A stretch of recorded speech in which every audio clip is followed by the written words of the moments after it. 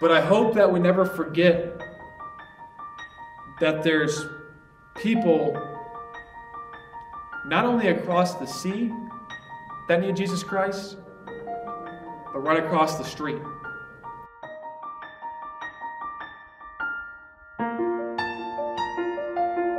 It's good to be with you all virtually. I know it's a little bit different than what we had scheduled to have planned out to be a part of, but I am thankful for the opportunity to come by you through a screen. And so thank you so much for the opportunity. And my name is Greg Fryer. We are heading to New Zealand, my wife Becca and I. I've been married for 6 years, and we're going to be, Lord willing, hoping to be to New Zealand next year. And currently they have the borders closed, so that has kind of thrown a little wrench in the plans for our travel over there. So pray that the borders open up and that we can get over to New Zealand as quick as possible. It is a joy, again, to be with you in the best way that we can. And so we wish we could be there. My daughter and my wife, they say hello as well. My daughter is only 15 months old, so I guess she kind of cries hello at this point. But nonetheless, we're thankful for technology and being able to come to you through a screen. If you have your Bibles this evening, turn to John chapter number 8.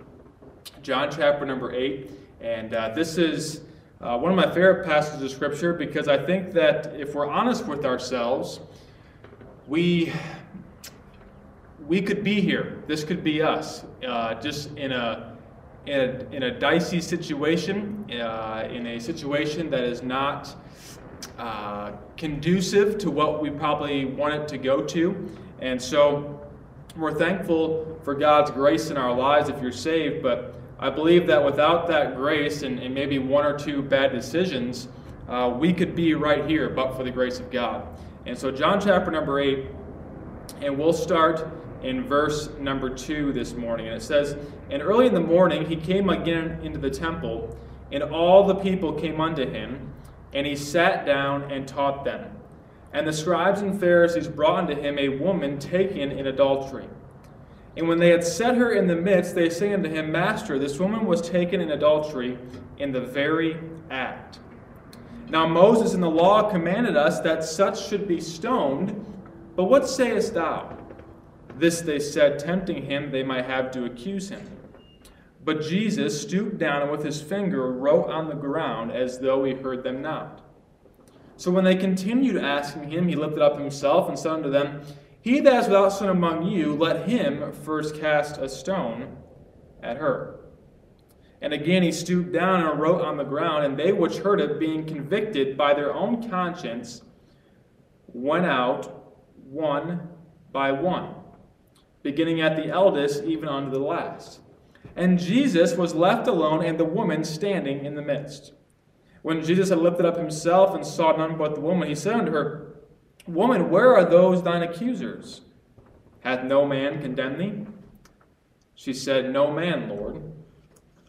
And Jesus said unto her, Neither do I condemn thee. Go and sin no more. I like to preach a message entitled, The Message in Silence. Let's pray. Heavenly Father, I thank you so much for this day. I thank you, Lord, for your love to us. I thank you, God, for allowing us to, Lord, just have the capability to come to you and, Lord, open up your word and see what it has for us. And, Lord, I pray that, Lord, although we can't be together right now, Lord, that you would use your word in a mighty way to, Lord, perhaps touch and convict and maybe even challenge, Lord, the souls that are listening. We pray these things in your name. Amen. When I began dating my wife, one of the things I realized right away is that she was the one I was going to marry. Without question, really just within a few months, I knew that she was the one. And so I kind of began to take the next steps, if you will, in the relationship timeline. We hadn't even said that famous 3-word phrase yet, I love you. We hadn't said that, and I was at the point where I figured, you know what, I'm at this stage of my life. You know, she's a great girl. This is awesome. She's the one. And so I kind of began preparing on how I could make that moment in time when I told her that I love her, how could I make that special? How could that just really knock her socks off? How could that just truly be a memorable situation for her? And so I began to devise plans and situations. And every time it seemed to get to the point where I was about to tell her I loved her, something would happen. We were long distance, and so she was in California. I grew up in Ohio, and so there's a time difference there, right? So every time I'm getting ready to say it, I'm getting ready to drop that bomb on her, and next thing you know, it's late my time, it's somewhat early her time, so she's just getting off of work talking to me, and next thing you know, I'm about to say it, and I wake up to the dial tone the following morning. And my phone on my ear was slobber just pouring out of my mouth because I'd fallen asleep. Things like that seemed to happen. It just seemed to kind of be the norm. There would be times where it was the perfect moment, and yet that moment was thwarted by a circumstance that arose. And so flash forward probably, I don't know, maybe I'd probably say 4 months down the road. And I was actually heading to New Zealand, my very first trip to New Zealand. And I had found after doing some research that flying out of Los Angeles was a lot cheaper than flying from Ohio, where I lived. And so I had kind of thought about how I could make this work. And so I ended up finding a cheap ticket from Ohio to Los Angeles, and then ended up buying another ticket from Los Angeles to New Zealand. Well, the good part about that is that second ticket from Los Angeles to New Zealand was a couple days after I arrived from Ohio to Los Angeles. And so I thought, man, this will be great. I'll be able to fly out there, spend a couple days with Becca, get to spend some time with her and just be with her. We were long distance, so that'd be a good time. And so I thought, man, I'll fly out to Los Angeles, I'll visit her, we'll get to spend a couple days together, then I'll go to New Zealand and we'll be on our way. And so I did that. Everything worked out great. I flew out to Los Angeles, spent a couple days with Becca, got to do some fun things together, and then the day finally came where I was going to drive down to LAX and fly from LAX to New Zealand. And so it worked out to where she was able to drive me down, and so we're going down the highway there in Southern California, and man, everything's going well. Everything's, it was a great couple days. And as I'm driving down the road, I have this epiphany, if you will, this moment in time just comes into my brain. And it was almost as if someone was speaking to me, and that voice was saying, this is it.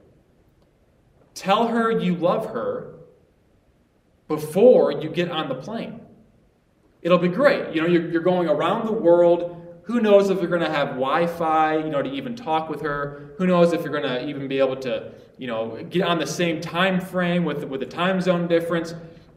It'll be great. You'll be able to, kind of just leave her with one lasting just explosion, right? It'll just blow her mind. And so this is when you got to do it. And so at this point, now I'm starting to get nervous. To me, that sounded like a great idea. And so, now we're driving down the highway there. We're about, a half hour out. My heart's racing. I'm getting the butterflies in my stomach. And, things are starting to kind of really pick up steam here. And so we get to the gate, and sure enough, we get to LAX, and those sliding glass doors open, and right there it is. Boom. Air New Zealand, right? So there's my airline. That's the gate I got to go to check my bags in. This is it. This is the moment. And so I walk through those sliding glass doors. She's walking there beside me. I got my luggage on each hand, and I'm wheeling it in. And I got up to the gate and basically kind of just turned around to her, kind of set my luggage off to the side and turned around. And as I turned around, I gave her this great big hug. And as I was hugging her, I said to her in her ear that 3-word phrase, I love you.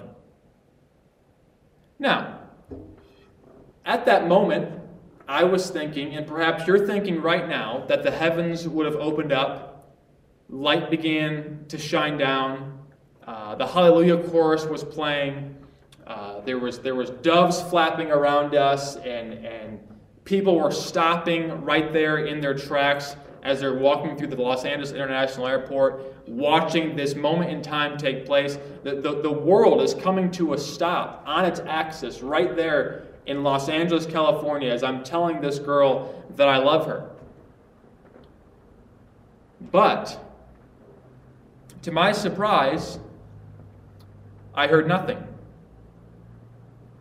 I heard nothing in return. In fact, after about, 5 or 10 seconds after saying that, I began to feel my shoulder getting wet.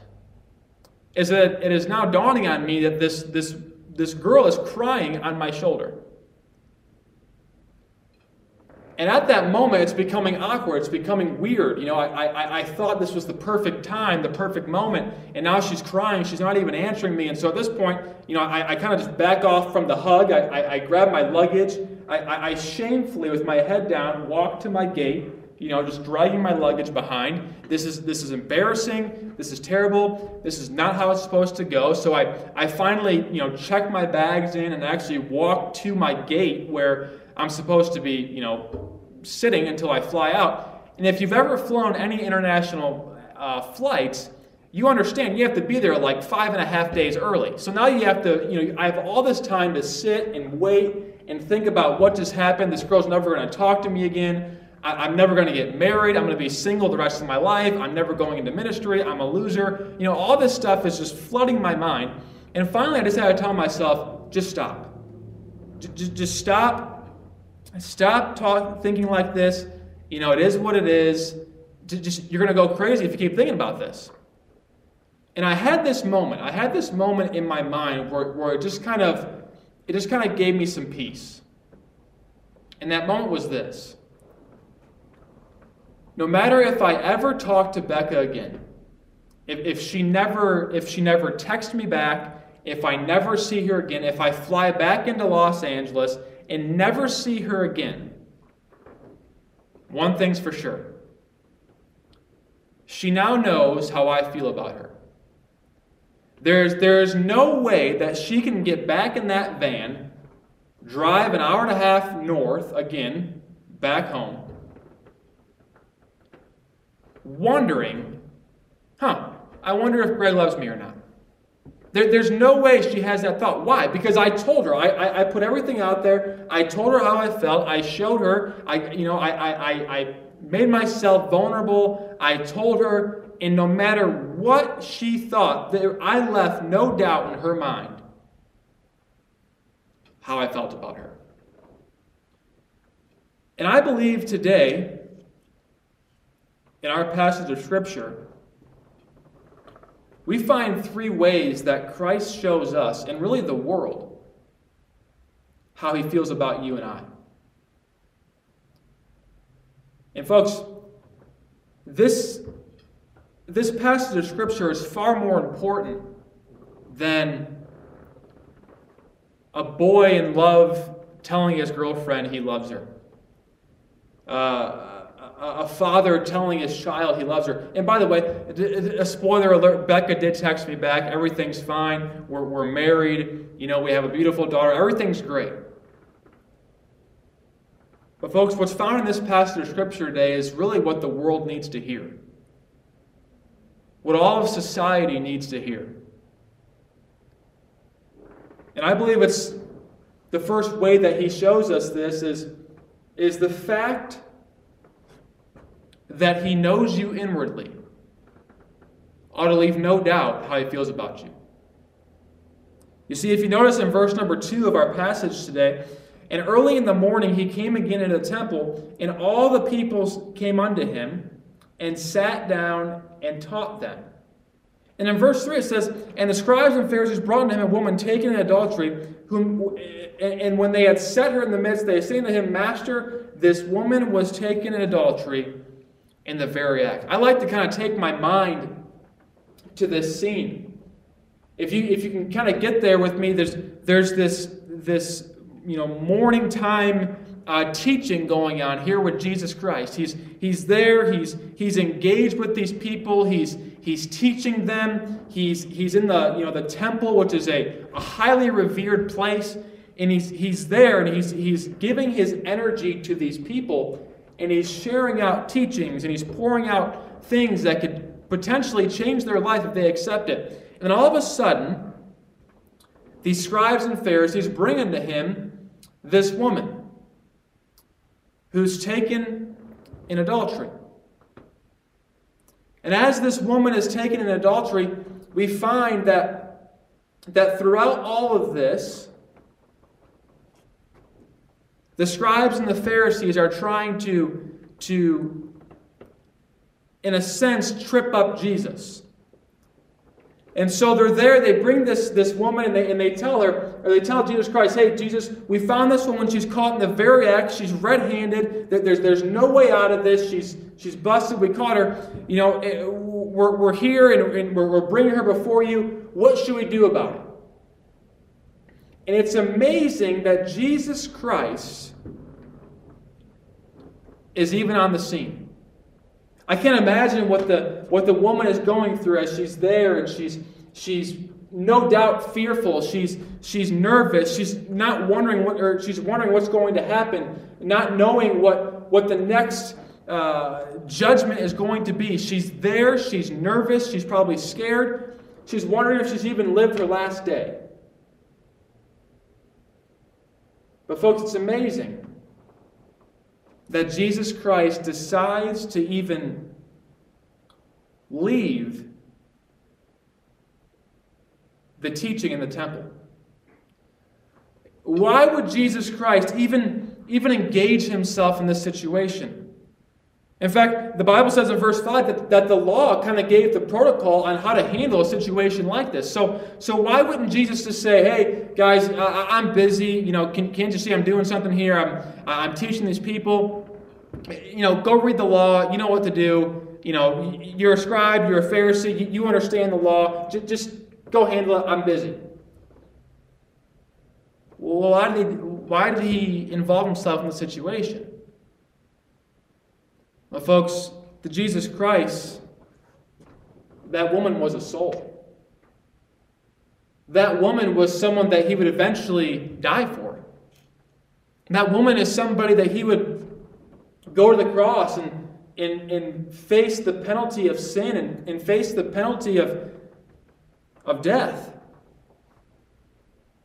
And folks, I'm here to tell you that knowing all of that, knowing that this woman was caught in adultery, knowing what these scribes and Pharisees were trying to do, knowing what they were trying to trip him up, knowing they were trying to condemn this woman, in the midst of all that, Jesus Christ involved himself in this situation.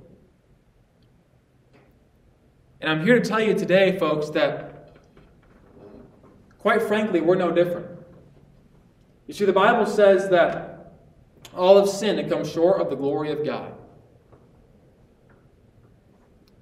That there's none righteous, no, not one. That our heart is deceitful and desperately wicked. But it's amazing, in that verse, the Bible says, but who can know it? In the very next verse, the Bible says, I, the Lord, trieth the hearts.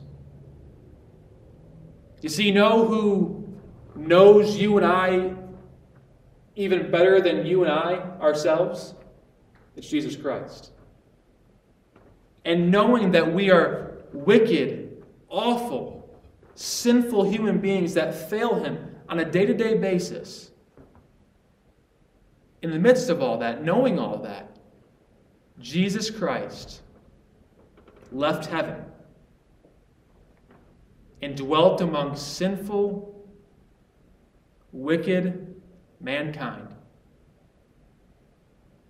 to go to the cross and die for you and I.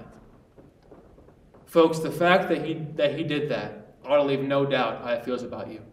The fact that he knows you inwardly, knowing who you are, knowing your shortcomings, and yet still left heaven to die for you and I, ought to be an incredible comfort. Ought to be an incredible joy. And ought to leave no doubt how he feels about you. Secondly, the fact that he defends you outwardly ought to leave no doubt how he feels about you. If you notice in verse number 6, it says this. So they ask him, Jesus, what should we do? Should we stone this woman or should we not? And in verse number 6, it says, this they said, tempting him, that they might have to accuse him.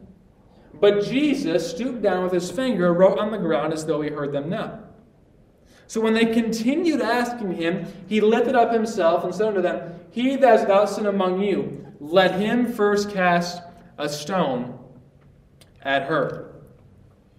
I want you again to notice verse number 7. You find something very interesting here. It says, so when the next word there is continued. So we find here, the word in the Bible uses that word continued there. Obviously, a period of time has gone by. If something is continuing or if something continues on, it's understood that whatever that thing is, it's taking place for a period of time. Now, we don't know how long this moment was happening, but we understand this, that these scribes and Pharisees had to continue asking Jesus Christ. It wasn't as if they just said, hey, Jesus, should we stone her or should we not? Well, why would they have to continue asking? Well, we find in verse 6 that he's down on the ground and he's writing on the ground with his finger. And so when they ask him, he obviously doesn't give an answer. He's kind of silent on the matter. So they have to continue asking, hey, Jesus, do you hear us? Jesus, can you hear? We're asking you a question. Should we stone her or should we not? And Jesus is just simply writing on the ground. And so finally in verse 7, it's almost as if Jesus Christ kind of has enough of it, and he stands up and he says this, he that is without sin among you, let him first cast a stone at her. And then he goes back down to writing on the ground again. Now, I don't know about you, but man, if I'm a scribe that day or a Pharisee that day, and I'm asking Jesus Christ, should I stone this woman, or should we stone this woman, or should we not? And he responds with, he that is without sin among you, let him first cast a stone at her. I'm a little confused. I'm simply wanting a yes or no response. I think that I have Jesus Christ tricked and duped into this question here, so I'm hoping for a yes or no. And Jesus Christ in his omniscience, by the way, he knew what they were trying to do. He knew that they were trying to trick him. Says this, he that is without sin among you, let him first cast a stone at her. So it's almost as if, wait a minute, what? That's not yes or no, Jesus. What's going on here? So what's happening? What's taking place in this passage of Scripture? Well, folks, I'm here to tell you, Jesus Christ is defending this woman. Now, he's not defending her sin. He's not saying that what she did, that the act of adultery is okay. We find out in verse number 11, they tells her to go and sin no more. So we understand that what she did is wrong. He's not defending the act of the sin.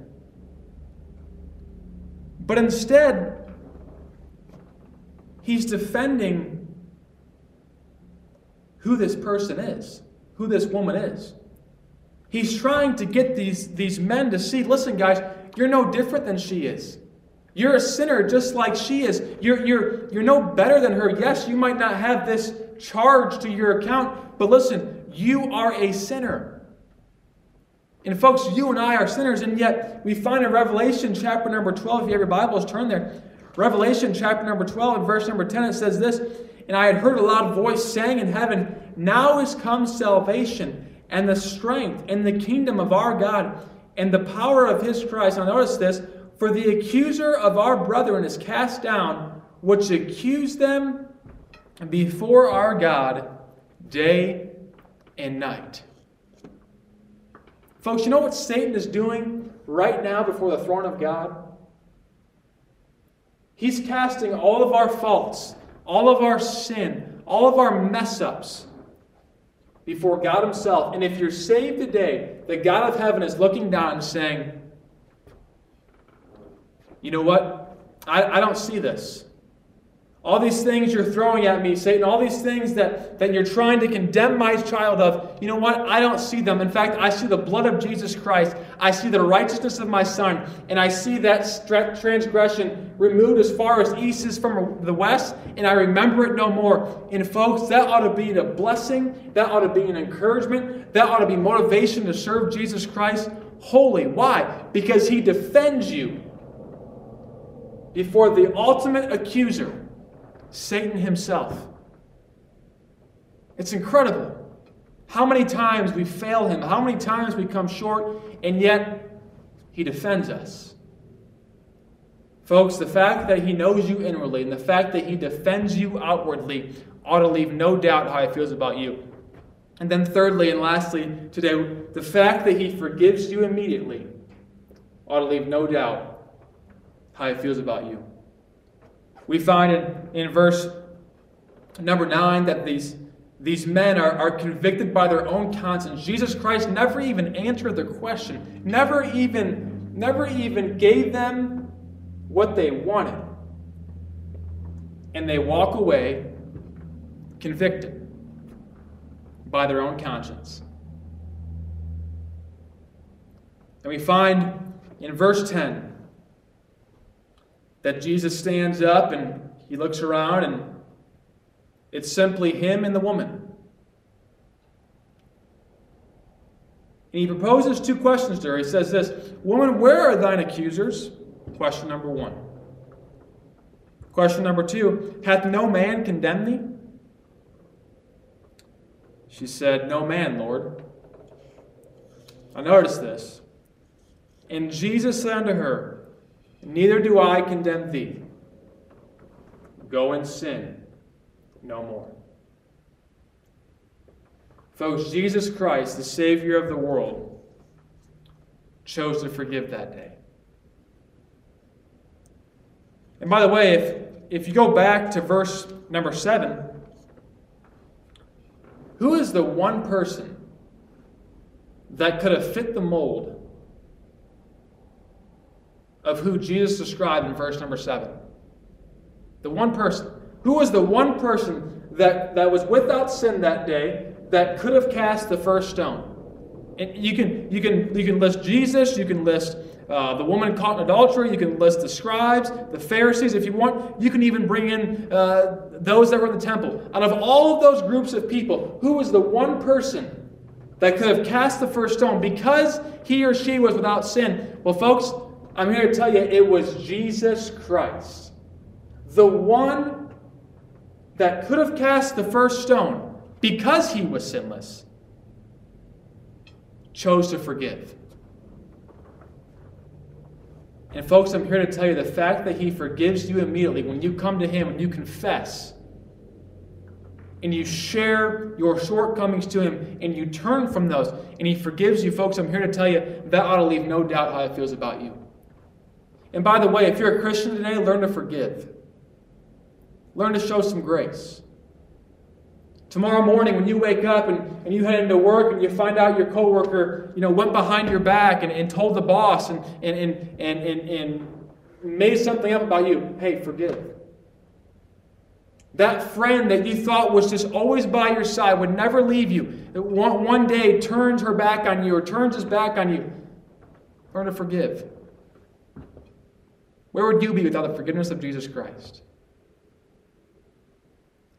You say, great, that's a wonderful sermon. That's great. I agree with all these things. I understand it, but what's the take home here? Well, folks, I'm here to tell you today that there's people just like this woman all around us. It might not be that they're caught in adultery. It might not be that they're having this specific charge to their account. But folks, they're broken. They're hopeless. They're scared of what's going to happen next. Obviously, through the emails and through just the times of just trying to reschedule my family to come up and be with you folks, it's obvious that you're a mission-minded church. And that's wonderful, praise God for. I believe it's the heartbeat of God. I really do. But I hope that we never forget that there's people not only across the sea that need Jesus Christ, but right across the street. And folks, I'm here to tell you that they're right there in Surrey.